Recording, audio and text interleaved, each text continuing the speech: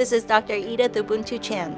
Welcome to the Dr. E Show, a show exploring the frontiers of our human possibilities in areas like health and wellness, science and spirituality, quantum biology, and conscious living, so that together we can awaken the best of ourselves and create our most joyful and fulfilling lives.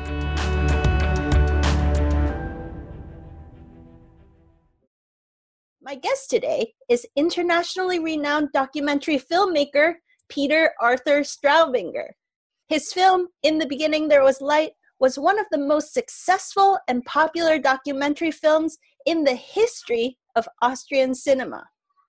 It explores the strange and controversial topic of breatharianism, this idea that some human beings, under certain circumstances, may be able to live on little or no physical food. They claim to live directly on light, chi, or prana. Full disclaimer, this interview and his film is not here to recommend that anybody stop eating. Instead, it blows our minds open to new levels of possibilities in quantum biology and the interaction between consciousness and our 3D material world. Beyond his life as a filmmaker and highly sought-after presenter, Peter is also a longtime media and radio personality with the single most popular radio show in Austria, which attracts 3 million listeners weekly. He's an eloquent, fun, and engaging speaker, a loving husband and father to 2 very, very sweet boys, and one of my favorite people in the whole wide world. Please help me in welcoming the director of the multi-award-winning documentary film, In the Beginning There Was Light. Welcome, Peter. Thank you for making time for this interview. Thank you very much, Edith. It's always a pleasure to be with you, and especially on your show today. I'm really looking forward to what we will talk about. Thank you. So for those of us that haven't watched your film, can you start from the beginning for us? How did you even become interested in such a strange and niche topic as breatharianism? Yeah, it's really strange. And I understand everybody who says, wow, wait a moment, because it was for me the same, but it was a very, very long journey for me. So what's in my film in 90 minutes, it happened in my real life over a time of 20, 25 years. So I'm now 47, and until my early 20s, I really was very conventional when it comes to my worldview and how our bodies work and how biology works and all that stuff. So I really was in this materialistic bubble, and I had everything sorted out or thought how everything works. But I always have been interested in psychology, and from Sigmund Freud, I moved to C.G. Jung and transpersonal psychology, and I read a lot of books about it, and I heard about meditation, and this was a really thick book about transpersonal psychology, and they from different traditions they were looking at meditation, and it really sounded interesting to me, but I had no idea at all how this should work. And it was a long journey for me. It needed a few years reading books and meeting different people, and in the year 2000, in spring 2000, I met this meditation teacher where some of his students told me, do you know that this guy doesn't eat? And I asked him, and he told me, yes, I do not eat, and I made this strange process, and it's now more than 21-day process. The 21-day process. It's also featured in my film. Please don't try it yourself. It can be really dangerous. But this guy, he told me that he did this, and I heard. I saw a few years before, I saw a documentary about the Swiss national saint, Nicholas of Flüe. He lived many hundred years ago, and it is said that he didn't eat and drink for the last 20 years of his life.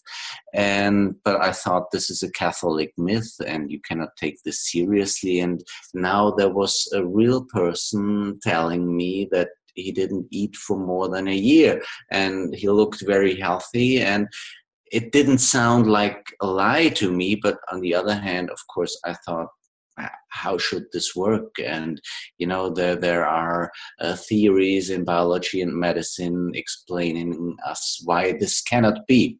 Mm. So this tension between heart and head created a deep interest.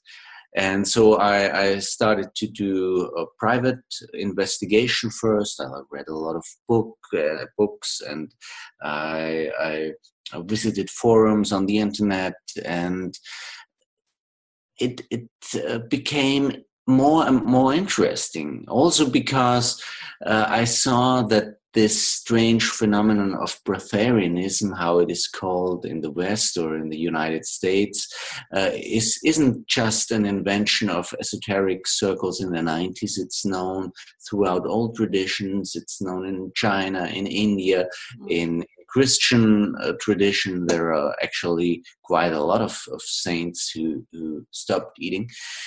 And I also saw, of course, that there are a lot of people starving to death every day, and also there were a tragic death of people who did this 21-day process. So I saw that on the internet and in books, I can prove myself anything. And this was like the start for my personal journey with this film, because I wanted to get firsthand information, and I traveled the world. I traveled to India, to China, to Russia, and I wanted to see what's happening there. And yeah, perhaps we can speak later on about these stories that happened. Yeah, I also heard about breatharianism through my study of Qigong, this Bigu phenomena. And then I started researching also myself and found some people who did have wonderful experiences with the 21-day process. And they found it very deeply healing and transformative also. And I saw the controversy around it. So yeah, it's very confusing. What is the truth? And if we don't need to eat, why are there starving people in the world? And all these questions, I have the same. So what did you discover? This is blowing, I think, all of our audience's minds right now. This very confusing, Yeah. right? Because it's blowing our whole reality apart, if this is possible. What I did discover, and this is now the thing I always say about my film, the film, of course, is on the surface of about these strange people, that perhaps there are a few people on the world who do not need to eat. But the really important thing is to understand that we are all living on light. But what does this mean? Because this creates so much controversy, and it's creates so much confusion. Because what I mean and what I found out is that our classic caloric theory isn't complete. It's just a part of the whole story. And classical caloric theory was invented in the 18th century. In 1777, the father of modern chemistry, Antoine Lavoisier, had this idea that the processes in combustion engines are more or less the same as the metabolic processes in living beings. And so you have fuel, you have oxygen, and you create energy and waste products.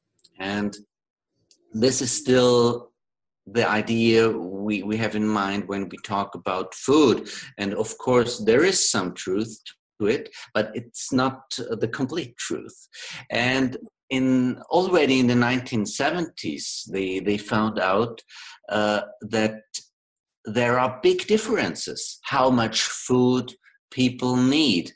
And it was in 1973 that Nature, the best renowned scientific journal in the world, published an article, how much food does man require? And the bottom line is, we don't know, because it differs from person to person, from situation to situation completely.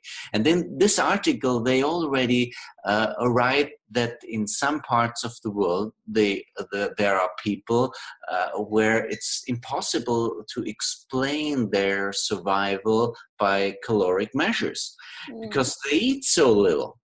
This was already published in 1973, Wow. but it's still not in the mainstream, in the collective consciousness, because this idea that we are just biological combustion engines is so strong, and it needed more than 100 years, because it was in the end of the 19th century when there was this scientific, that they found the scientific evidence that this is true. But they had very old machines by then, and it was just a statistical middle thing, and the caloric theory fits to most people more or less. To nobody completely, but more or less. But it's like a Gaussian curve. The further you go out, the less it fits. And the caloric theory is like when like you would weigh your body, and how do you call this machine that weighs your body? The scale? Yeah, the scale, like a scale that says, a man with your age and your height weighs 75 kilos. And of course, yeah, more or less, if I have 73 kilos, so more or less it fits, but I could weigh 120 kilos or 45 kilos. And there are people with my height and my age who weigh a lot more and a lot less. So it's completely unscientific. And everybody who deals with caloric theory knows this, because it's just not fitting to everybody. And so it needed many decades that there were 4 scientific institutes then who dared to ask this heretic question: how much food does man require? And to dare to give the answer, we do not know. It needed another 10 years that Dr. Paul Webb, he worked for the NASA, and he completely measured the human energy balance. And he published an article in the American Journal of Clinical Nutrition, where he showed that in completely normal people, up to 25% of the energy you cannot explain calorically. So like a quarter of the energy in completely normal people comes out of nowhere. They called it unmeasured energy. And like you told, in the Chinese medicine or in the Eastern medical traditions, they know this. They say the life energy, the chi, how they call it in China, or prana in India, comes into the body indirectly via food and via breathing. But there is also a part of chi or prana that comes into the body not calorically. And this is, now you mentioned bigu. Bigu means without bread. That's like the Chinese name for breatharianism. Bigu means without bread, and the full, or without grains. Without grains. Yeah. And the full name is Bigu Fuji. So without grains, but just through chi. And people who live in this state of Bigu, they get the chi, the life energy, just directly. Of course, we do not know how far this goes from a scientific point of view. But what I learned first, and this is what I want to tell, we all live on Bigu to a certain point. We all live on light. We are all breatharians to a certain degree. And this differs a lot. So in the studies from Dr. Paul Webb, it was in completely normal people between 3 and 25% that was not explainable calorically. And now we are not speaking about breatharianism. In breatharians, this unmeasured energy, or however we may call it, direct chi, direct prana, or whatever, is just bigger. It's 30%, 40%, 50%, 60%, 80%, 90%. If there is 100%, I don't know. It's just impossible to say this from a scientific point of view. But what I found out in my journey, in my research journey, is that there are scientific studies who give us very interesting evidence, like the case of Prahladiani, this Indian yogi who claims that he did not eat and drink for more than 70 years, and he was studied twice in a hospital in India. There was supervision by the Indian military, and they found out that he was able to survive with stable blood counts for 10, and in the second study for 15 days without eating. That's not too difficult. We all can do this, but without drinking. And now the really interesting part is without urinating, because when you don't drink and you don't urinate, then it's said normally that after 3, 4, 5 days, the uremic waste products in your blood are so high that you die because of self-intoxication. And this guy lived for 15 days with stable blood counts. So we see there is something interesting to it. And there is another study with Hiratan Manek. He was studied for 410 days with drinking water, but without eating. And he lost 19 kilos. I don't know how much this is in pounds, but it's quite a not, bit. Yeah, it's quite a bit, but it's not much if you don't eat for 410 days. He did not die, is the point. He was still alive, vibrant, and healthy, right? All of his measurements looked healthy. So perhaps in this case of Hiratan Manek, he has a direct chi percentage of, I don't know, 95%, 90%, I don't know.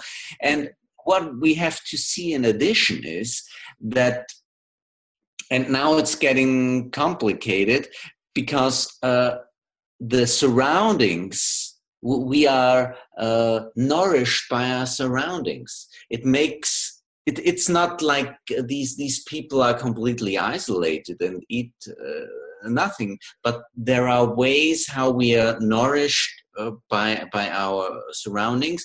And for example, it's healthier to be in nature than to be in a concrete room with air from the air condition. And we will elaborate on that later, I think, when we speak about Professor Pollack. But it's different from situation to situation, from person to person. And what I found out is that we are all living on light to a certain percentage. And we are all capable of increasing our direct chi. And that's the reason why, for example, in fasting, when you do fasting in the first days, you lose your weight quite rapidly, and then you lose less and less, and the curve is not so steep anymore. And probably we will also speak about that, how healthy fasting is, and we don't have to have this fear that we will die because our fuel is running out. Because we already, when I was a kid, I always got these sugar pills from my grandmother, because she said, you need energy, you need energy, you need energy. And this is this thinking from the 70s and from the 80s, that we are these little combustion engines, and you have to put fuel all the time in the human body to get energy. And today, since the Nobel Prize 2016, we finally know that there is this phenomenon of autophagy, I think you call it also in English, that is created when we do not eat, when we get in a fasting mode. And autophagy is the best anti-aging thing you can do for your body. It's the best medicine. Nowadays, they know it's good to heal cancer. It's good to heal infections. It's good to prevent Alzheimer. It's good for your cells to make you younger. And so we see that, because when I made interviews in the year 2005 and 2006, a lot of doctors still said fasting is completely nonsense.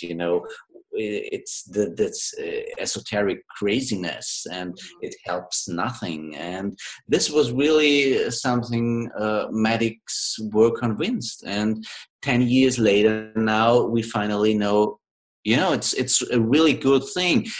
Not fasting for 410 days, but nowadays we know you need at least 14 hours a day where you do not eat, where you just drink water or tea, and then you create this process of autophagy, and that's the best thing you can do for your body. And what I also want to communicate, what a lot of people, of course, do, is intermittent fasting. I do this every day now for quite a long time, this 16-8 process. So you 16 hours a day eating nothing at all, and in the rest you can eat whatever you want, and it's the best thing you can do for your body. Yeah, and they found it's not, so it's interesting because we used to think fasting, you're depriving yourself, but actually you gain a lot in the process of just limiting your eating time window and possibly the dose of your food. And that creates actually a lot of benefits, and including building muscles. A lot of my clients and patients are worried about fasting because they think they'll waste away. It turns out that intermittent fasting can enhance your muscle building capacity also. So it's very interesting area of study. Yeah. It's really interesting, and it's so important that this knowledge gets out, because in my film, you also see this long-term study with monkeys with calorie restriction, and it was published in 2008 at the University of Wisconsin. And you see one monkey who was nourished calorie restricted, and the other monkey normally. And just by looking at these two monkeys, you see how healthy the calorie restricted monkey is, and the other one is sitting there, and the hair is falling out, and he has diabetes, and nearly no muscles, and he's really sick. He looks like old people are supposed to look like. So is aging an overeating disease, in your opinion? Yeah, of course. Yeah. Overeating is really probably one of the worst things we can do to our health, because I always say the big misunderstanding we had, and this is coming from the age of enlightenment, and this idea from Antoine Lavoisier that we are just combustion engines, that our bodies are machines. And when you have a machine, you put fuel in it, and as long it has fuel, it's running and running and running, and then some parts are getting destroyed and then not. But a machine can run and run and run. But the big difference is that we are living beings. We are made out of billions and trillions of living cells, and every cell is a living being. And the big difference between machines and living beings is that we live in cycles. We are awake, and then we have to sleep. We are awake and we have to sleep. And we need food, and then we have to digest it. We have to clean up again. So these cycles are important. And medicine didn't see these cycles. So in the past, there was this ideology that you have to eat a little but the whole day. And finally we know, no, that's wrong. It's completely wrong, because our cells need this time where they don't get any food at all, so they can clean up, they can recycle, they can put out trash. And so yeah, there is a lot of knowledge that has to get out to understand that we are a lot healthier if we eat less. And the other thing I always try to communicate is that all the things we eat in the West, and these amounts, and what we eat, these fat and sweet Protein, things, yeah. we eat for our emotional body. Our physical body would be happier with a lot less and different things. Now, it's still okay to eat for our emotional body, but it helps to understand first that it's like a drug. It's easier to understand it with cigarettes. With cigarettes, everybody knows it.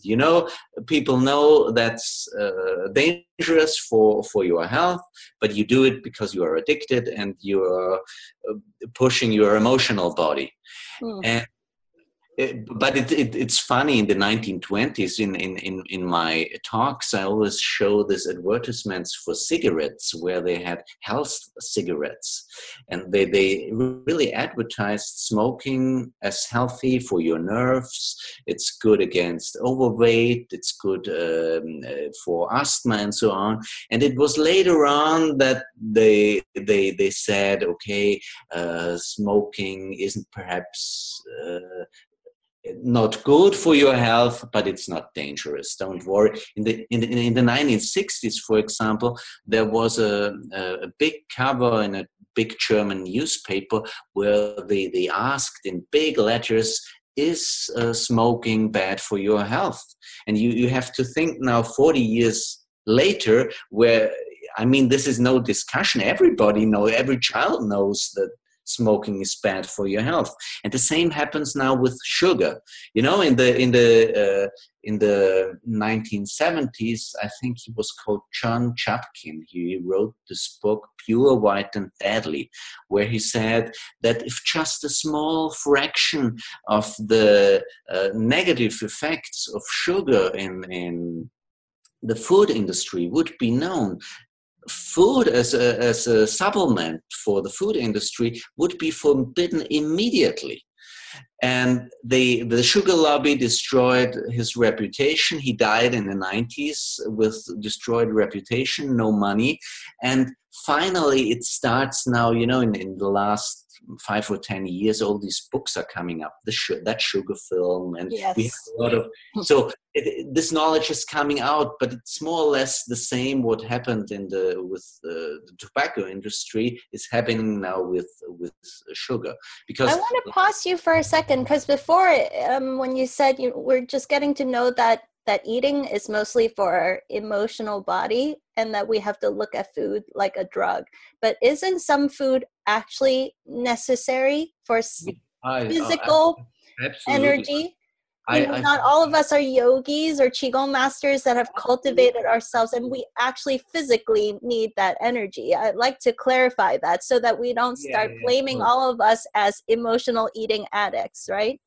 Absolutely. But what I wanted to say is that our physical body wants different things than our emotional body normally. Because when I eat chocolate and sugar and fat, my physical body isn't very happy about that, because it's like with cocaine and the coca leaf. When the coca leaf isn't that bad, but if you take cocaine all the time, it's not good for you. And it's with sugar the same. This concentrated sugar isn't good for us. And in that sugar film, they brought this example with the Aborigines, that the sugar that is in one can of Coca-Cola, the Aborigines in former times ate in 1 year.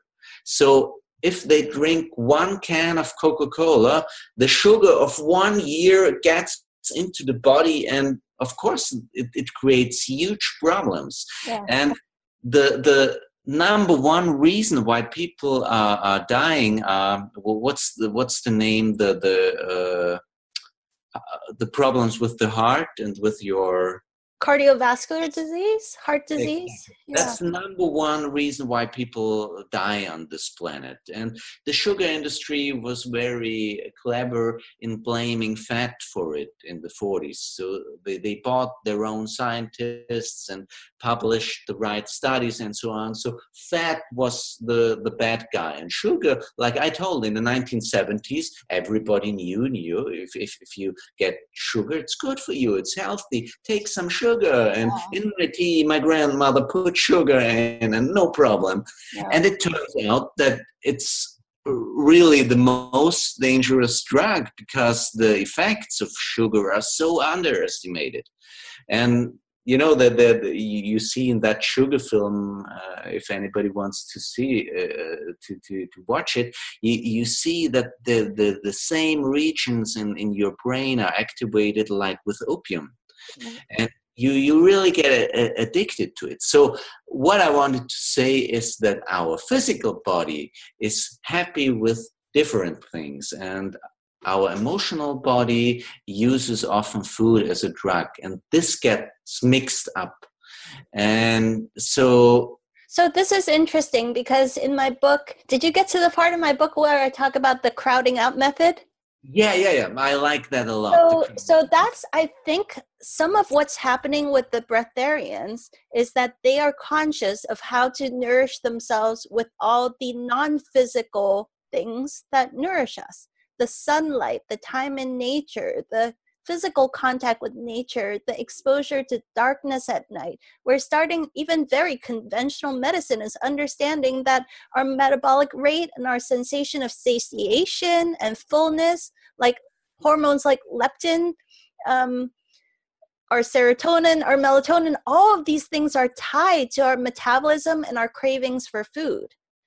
Right? So I think the breatharians may just be at the very cutting edge of that possibility of really maximizing our capacity to tap into all those streams of nourishments to optimize our physiology, so that we need the most minimal amount of physical nourishment to feed our body, to feed our emotions, and so on, because they're tapped into an alternative way of nourishing ourselves that actually, once we point this out, everybody knows this. During summertime, you see more sunshine, you're less hungry. Absolutely. If you're sleep deprived, you wake up, you're craving all kinds of sugar and fats because you pulled an all-nighter, meeting a deadline, you're very hungry the next day. Like, everybody has had that experience. And I think I love what you said about looking at us as really a spectrum of possibilities. It's not black and white, like, you're a breatharian, you're a food eater. It's not like two boxes. It's a whole spectrum that we are always back and forth with. And that's the dangerous thing when you speak about breatharianism, that people just have this black and white thinking. That you have people who need 3,000 calories a day and 3 meals a day and snacks in between and so on, and then you have breatharianisms and they don't eat at all. No, there are thousands of shades of gray and colors, and the important thing is to understand this thing about the emotional body, that feeding the emotional body can help us to feed the physical body in a more healthy way. Because like you said, of course, in a normal life, we need, of course, this life energy that is stored in the food.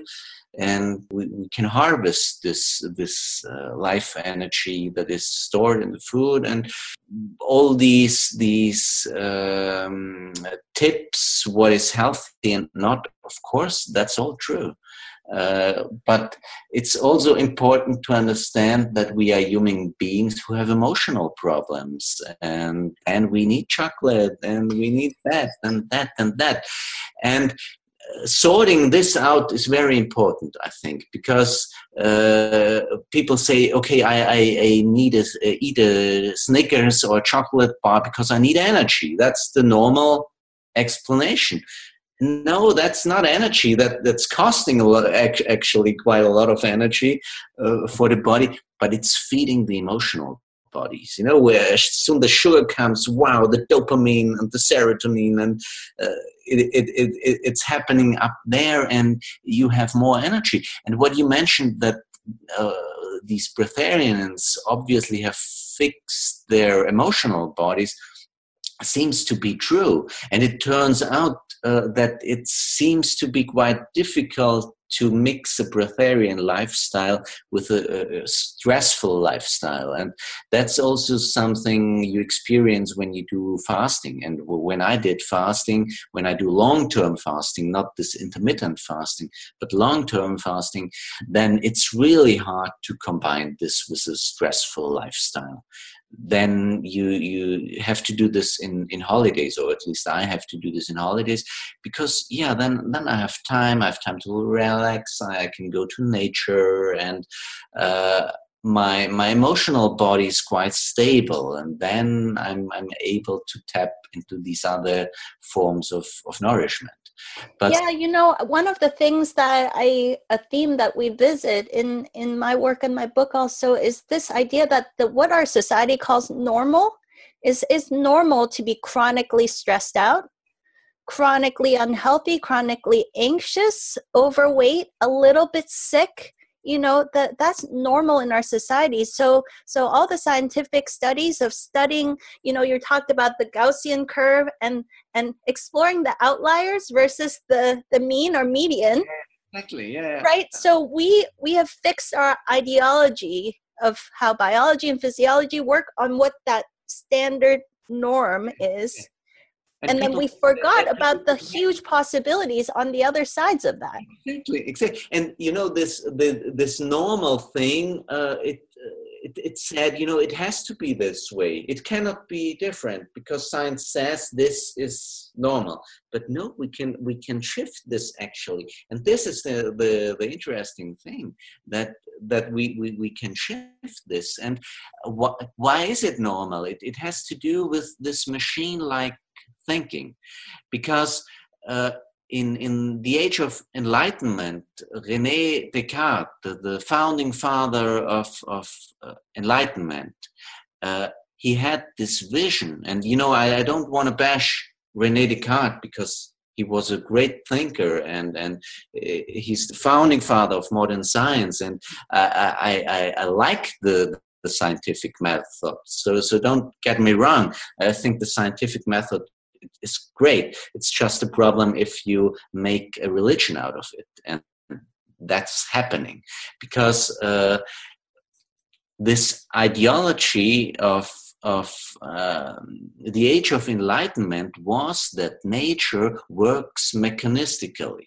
And they had this idea that all bodies are more or less machines, and that there is this picture of the digesting duck where you see how the ducks work inside, and they really thought they can build a duck, and they can build a human body one day. But it turns out that's complete nonsense. They cannot produce one single living cell out of dead matter, because life energy is still the biggest mystery. But our whole society is now built on this idea that living beings are machines, and we have to work like machines. And if a part is broken, you have to fix it, and you have to put a new thing into it.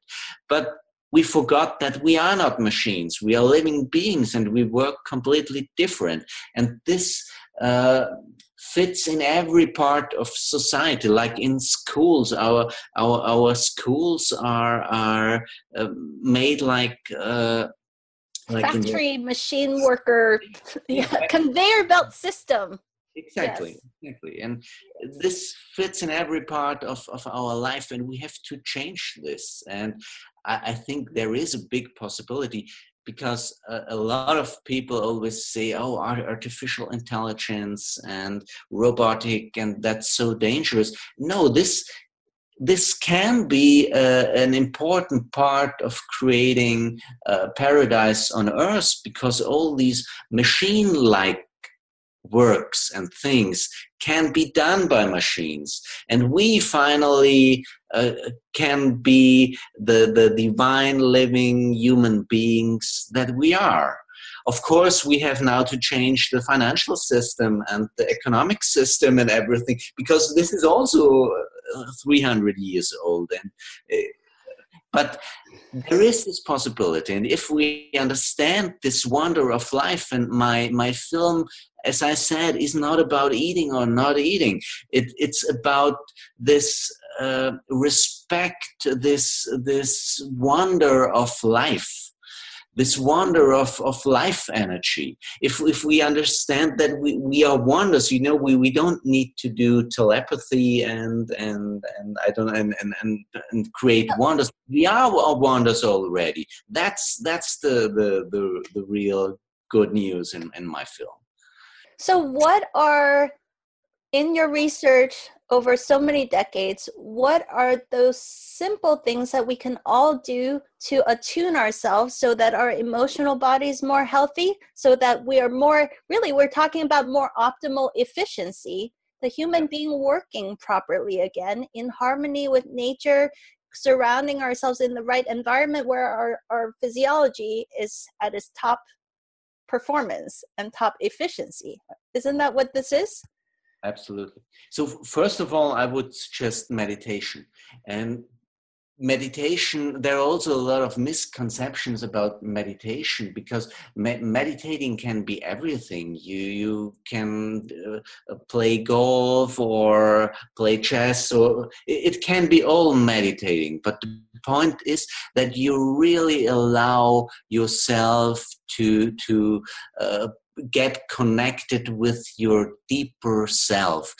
I think Eckhart Tolle said that there is this craziness in our society, that we think that we are our thoughts. We really believe that we are our thoughts, and we are our emotions. And what we really can experience in meditation is that there is a thinker, there is this inner viewer. And when you experience this state that is apart from your thoughts, then you have this connection to transcendence, and from transcendence comes this perfect divine order, and this perfect divine order that you are, your human body. If you think that there are trillions of cells, and every single cell is a human, is a living being, and there are trillions of living beings creating this entity that's me. If you just think about this uh, enormous wonder and order, you see that your thoughts are just a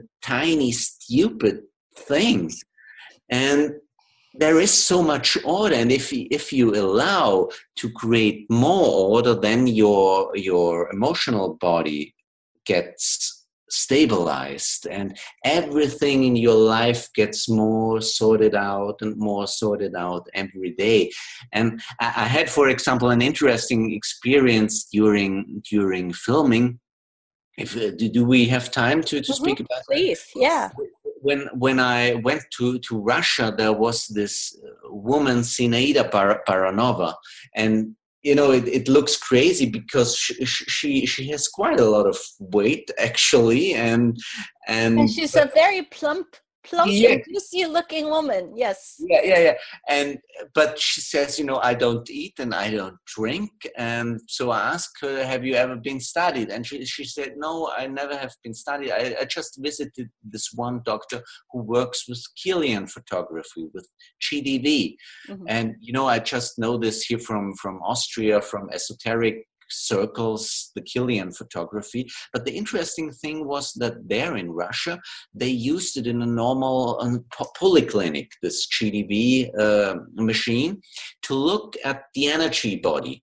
They use this, for example, they look at the subtle body, and they see, for example, when in certain body parts there are problems in the energy body, you can prevent this from happening in the physical body if you harmonize your subtle energy body first. Mm-hmm. So I went there with Sinaida Baranova, and she made this test with GDV, and she had this perfectly rounded energy body. And I have been filming. I was there alone. I did sound, and I had everywhere these machines, and it was stressful because you have to look at all these lights and check that the sound is good and the camera is good, and hold the energy in the room. And I was sweating all over, and so the guy there asked me to do this myself. And that there were problems all over my energy body and holes there. And I was talking with him about meditation, and then he said I should try to meditate. So I have to say I meditate now for nearly 20 years, twice a day. So I have quite a routine. So I sat there for 2 minutes, meditated, and then I did the test again. And wow, in 2 minutes, my energy body was now harmonized. And wow. This showed me two things. First, this GDV thing is really interesting and works, and meditation works. And I hope to interview the inventor of the GDV machine, Dr. Kortkopf. I will work to get him on the show. It's very exciting. Fantastic. Yeah. So I don't talk too much about this part, but what I saw, meditation works. And nowadays, this is finally also something that is coming into the mainstream. Yes. I mean, Google has now an own department for meditation, and all the managers there did meditation because it works. There are now a lot of studies where you see after 8 weeks of daily meditations, you already have physical changes in your brain. Mm-hmm. In the amygdala, for example, that creates fears, that where your conditions for fear, the gray matter concentration is going down, and in the left hippocampus, that is good for remembering things. It's when you compare the control group and the meditation group has 8 times higher, more gray matter concentration. So if you think about that, after 8 weeks of daily meditation, you already have physical changes in your brain. And I mean that there are dozens of studies we could do now. What else besides meditation have you found to optimize our physiology so that we have this ability to modulate our, energy burn and calorie and so on? I can say, just read your book. It's all in there. So go to nature, sunlight, also a beautiful interaction with people, and of course autophagy. The amounts of food we eat, it's dangerous for us. It's costing us a lot of energy. So what I also do is this 16 hours not eating at all. 8 hours I can eat whatever I want, and it's so easy. When I remember in earlier times, it always was said that you have to eat breakfast. Breakfast is the most important meal of the day. You have to eat breakfast. You have to eat so much, and I never wanted to eat breakfast. I just did it because everyone says you have to eat breakfast. And it was such a release for me when I got all these scientific studies, because here we have it again. When science says it's good, then you finally can relax and you can do it, because we have forgotten to hear to our own bodies, because he said it to me all the time. I don't want to have breakfast, and now I just leave away the breakfast, and it's so easy. Of course, this is also something that differs from person to person. There are morning people and there are evening people. And for evening people, it's easier to do dinner canceling. That's another thing that medicine created, that they created this picture that all humans are the same and every recipe works the same for everybody. No, we are also different, but it's for sure that we live in cycles and our cells need some time to digest and to clean up. So this is quite important. And yeah, walking to the woods, in Japan, they have this Forest bathing. Forest space in Shinrin Yoku. Yes. And yeah, it's a therapy method there. And also science has now a lot of research about this Shinrin Yoku. But you just feel it. In Vienna here, we are very lucky, and also in San Francisco you have these beautiful woods. But in Vienna here as well, we have these large woods, and it's such a wonderful thing to just go 15 minutes through the wood, and then you really feel how you get nourished. And that's also something you will talk about with Professor Gerald Pollack you have next on your show. Yeah. This conversation is reminding me of something more fundamental, which is that we have, this is going to sound harsh, but I think it's true. We have been sort of programmed and brainwashed into thinking that we need all these complicated things, but really our optimal health is very simple. Yeah. Listen to your body, do what feels harmonious, slow down, find that state of inner peace, and listen deeply within yourself to what feels in alignment with you, and then life takes care of it. Let it be easy. It doesn't have to be so complicated. I think when we watch the TV, the media, the advertisement is like, that makes you hungry for everything. That makes you constantly look outside. Oh, I need that hamburger. I need that, we're just, that hunger is actually being reinforced or programmed into us over and over with some of the ways that the media works. But what we're talking about, meditation, 2 minutes of meditation to fill out your GDV scan, that's free. Go to the woods is free. See some sunshine is free, And it's with meditation the same. It's made so complicated. And I remember when I started meditating, I needed years to get out all these concepts, because especially for people, for rational people, it's so difficult to let go, because you always think, is this correct, what I do? And yeah, in a way, it's so simple. It's just be completely in the moment. But yeah, we have this brain illness called thoughts that we do not have under control, because of course our thoughts can be very helpful, but most of the time they just create confusion. And the meditation just helps to let go and just be. And yeah, meditating while walking in the woods is a wonderful meditation, because you really can be sure everything that's coming in is just healthy and good. And what about Dr. Gerald Pollack? How did you come to be introduced with him? And I'm going to interview him. I'm so excited. Thank you so much for the introduction. But how did you come across him?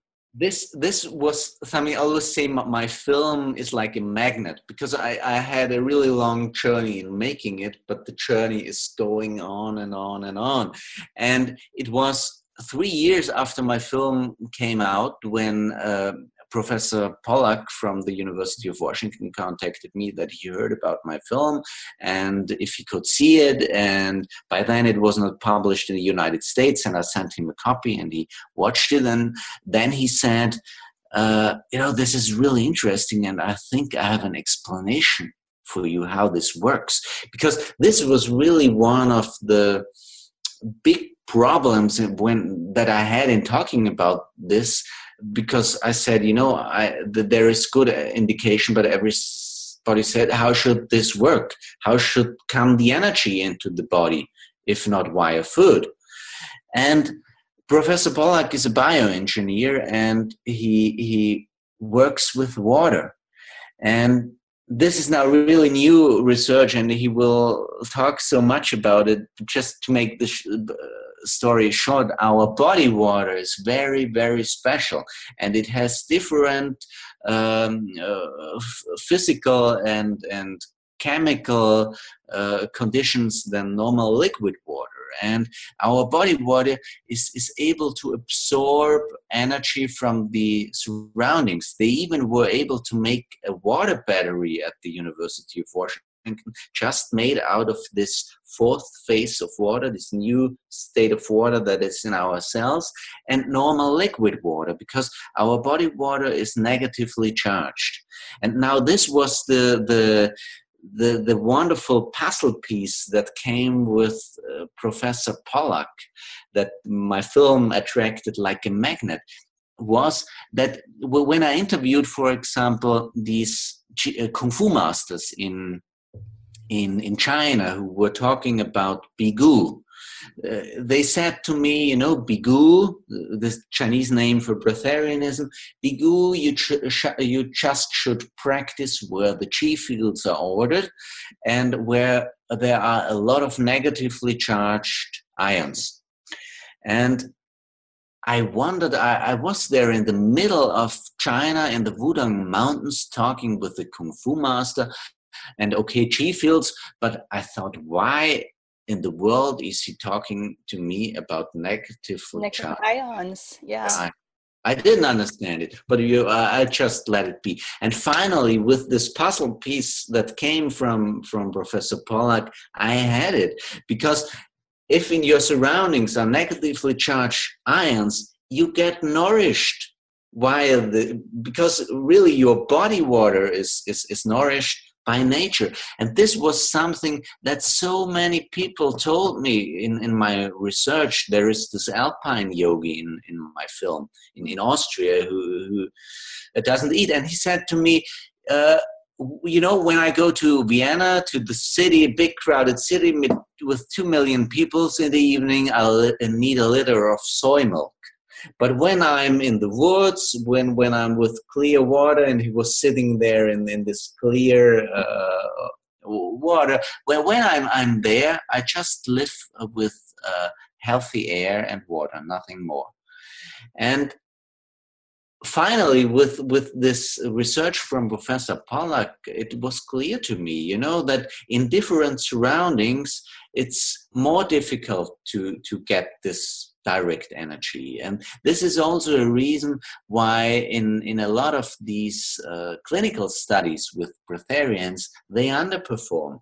Like I told the story with Hira Tanmanik, who was in Rasmuhina as well. She did that 60-minute show back in the 90s. They put her in an extremely toxic, indoor environment, no fresh air, cigarette smokes and pollution.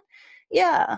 Exactly. So, and I bring this example. This is like showing that sailing works when you put the boat in a swimming pool that is in a big hall where there's no wind. Because when there's no wind, you cannot demonstrate sailing. And if there isn't enough direct chi, you cannot demonstrate breatharianism properly. But all these clinical studies are done in concrete wall rooms with no direct sunlight, with air from the air condition, with positively charged ions and not negatively charged ions. So it's absolutely no wonder that they are. Wow, this is tying something together that I mentioned in my book also, which is I just posed the question: how many of our modern health, medicine, and biology studies are done on humans or animals in these very unhealthy artificial environments with toxic lighting? Yeah. artificial air, no physical contact with the earth. The earth is filled with negative ions. So when we physically, earthing or grounding really helps our energy also. So we don't know anything is the point, because Absolutely. all of science is done in these controlled environment out of harmony with our natural ways. In your book, you also bring this wonderful example with addiction, with the rats, that be within the Skinner box. And I bring this also in my talks always. When you look at these cages where they did this studies, it's like rat concentration camps. It's no wonder that they take drugs, because it's so horrible. And then Bruce Alexander built this rat park where it's beautiful, and they had sex and children, and suddenly they don't needed to take opium and heroin and cocaine anymore. And yeah, this is like in our world, we have these horrible conditions, and we need all these drugs to survive, food, real drugs, and all that stuff. So Bruce Alexander wrote this book where he said we have to have a whole different look on addiction and on drugs, because they actually, it's just medication for us. We do the best we can do to survive in these horrible conditions, but we have to change the conditions. Then the drugs will go away on their own. So yeah. Wow. Even, in some ways, I wonder, I hope within our lifetime, we will awaken to all of these things we're talking about, where everything you're saying is just common sense to every human being. And we will look back at how archaic our society was, that we created such unhealthy environments and such toxic experiences for a human being. And we even used meditation. That's almost like a tool to survive. And in the future, everybody will be naturally in a meditative state 24/7, because that's just our natural state. We don't need to meditate to de-stress ourselves anymore, right? And I'm sure it will happen. It's the question how long it will take. It's just part of this drama. And with my film, I got a lot of negative comments as well, with these so-called skeptics that are actually proponents of a positivistic, materialistic worldview. That they are not aware that this is a belief system. And the strongest belief systems are always the ones which are believed to be the truth, because they have science, and they think all these concepts, all these scientific concepts they are truth, and they are really fighting against all these new forms of medicine, of living. They fight against, not only against my film, but against homeopathy and faith healing and whatever. And you could start to think, and why are these bad people doing this? But it's just part of the human drama. And when you look at mankind from a higher perspective, what are 100 years? It's nothing. What is our lifespan? And there is happening so much, and I think these sometimes horrible conditions we still have in our life, they just make it so much clearer what has to be done and how society can change. And I think also the new technology really can help us to create paradise on earth, and to create again more respect for the wonder that we are. Because in our society now, we try to be better machines, and to be the perfect machines, and to work like machines, and to live like machines. But if we finally have these perfect machines who can do everything better than humans can do in this machine world, we finally can concentrate on our real human capabilities, on everything a machine can never do. A human touch, everything that has to do with the soul, creativity, and this will a wonderful world that we finally can live as real human beings and not as machines anymore. Hmm. The flip side of that is that we have to also be conscious of our relationship, really intentional with our relationship with machine to keep that vision alive, right? Because we are also very easily addicted to all the technology and all that screen time. And all that screen time is staying indoors in front of a screen, not getting natural light, not exposing ourselves to nature's healing powers. We could end up getting very sick and killing ourselves in that process too. There is both possibilities. But as, yeah, of course, there is a utopian part to this, but also a dystopian part. I mean, we saw it, Terminator, Matrix, yeah, that's the other part. But I prefer to look the other side. And I think if we meditate, you know, if and especially if the whole humanity starts to meditate, because there are also these studies that show if that we are all connected, and if a lot of people meditate together, you have a much stronger effect. And if we tap in this perfect order, and we get more order, and everything gets more harmonious and better. So I'm sure it's just a learning process, and all these wrong addictions that we have,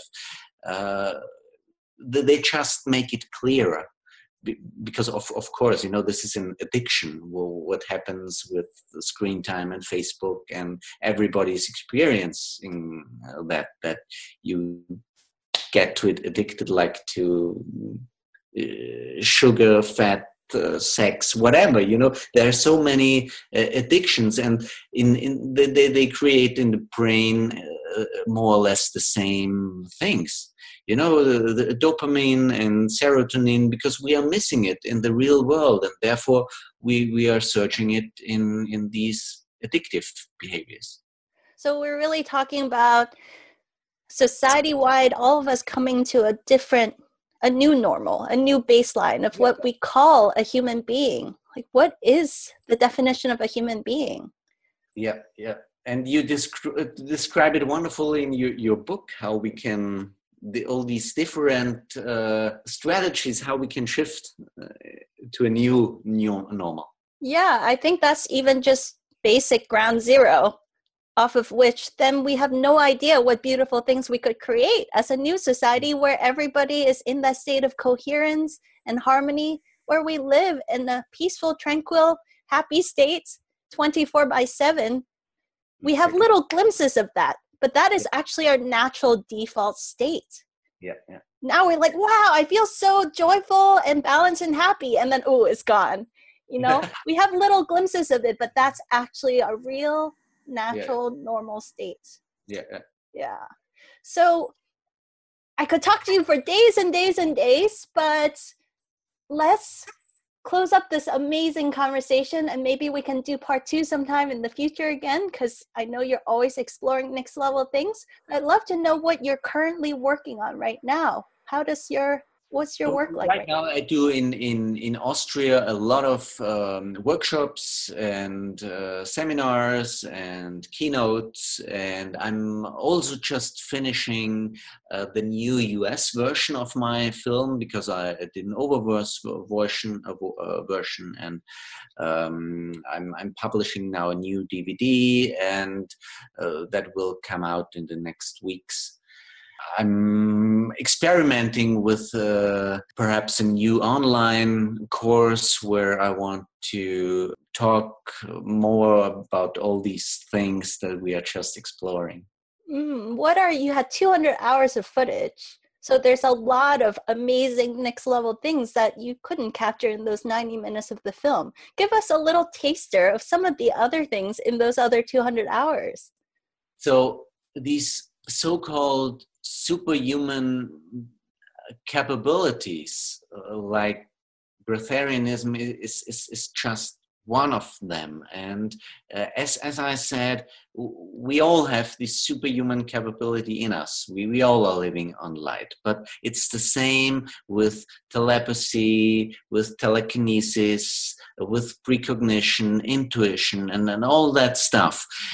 But normally it's said, when I say, I just thought about you and you're just calling me. Normally it's said, that's selective perception, and you think about that 100 times a day. Just now you remember it. It's not. There is nothing like precognition or intuition. Now, the interesting thing in my research was that there are a lot of studies that actually give scientific evidence that this actually exists, that there is precognition, there is telepathy, there is intuition. And like with breatharianism, like we all live to a certain level on light or chi or prana and that stuff, it's the same with this other capability. There are human beings who are incredibly good, and they develop these abilities to a maximum. Mm. And in my research journey, I explored also these parts. Like in China, I showed it at the Pranic Festival. They made these studies with very gifted children and qigong masters with telepathy and telekinesis. It's just incredible when you look at this. It's like X-Men, but in real life.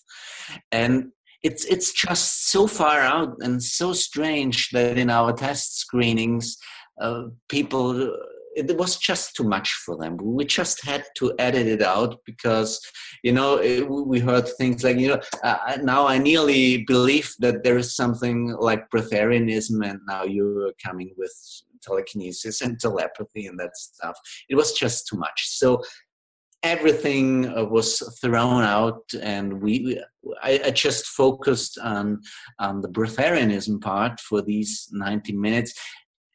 Of course, this has also the bad side that now people just think it's all about eating and not eating. No, it's not about eating and not. That's just the tiny interesting part. And the interesting part is that we are all able to do these incredible things. And I also did this study at the Institute of Noetic Sciences in Petaluma with Dean Radin with precognition, where they show you photos and randomly, and you are connected to like a lie detector where your emotional levels are recorded.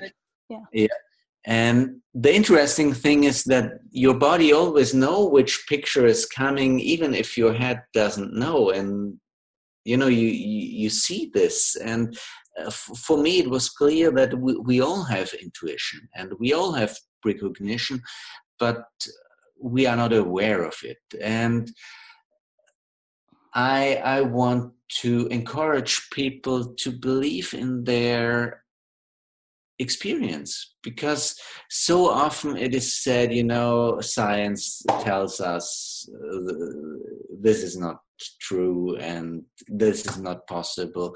No, science tells us there are good studies, but because the scientific method is mixed up with this positivistic, materialistic worldview that says only things are real where we have a scientific, positive scientific study, and only things are true that are based on materialistic grounds are true. Then all these other phenomena that are not based on matter are said to be deceptions. And except there's the problem that quantum physics has been explored since the 20s, and while now we're in 2018, it's about time that our common sense catches up to what science has been exploring for 100 years now. I, Let's get it going, you know? I got awarded the biggest nonsense of 2011 by the Skeptic Society in Austria. And I went there and I gave a acceptance speech. Great. Yeah. And in this acceptance speech, I ended with this quote of Max Planck, the founder of quantum physics, about his talk about the nature of matter.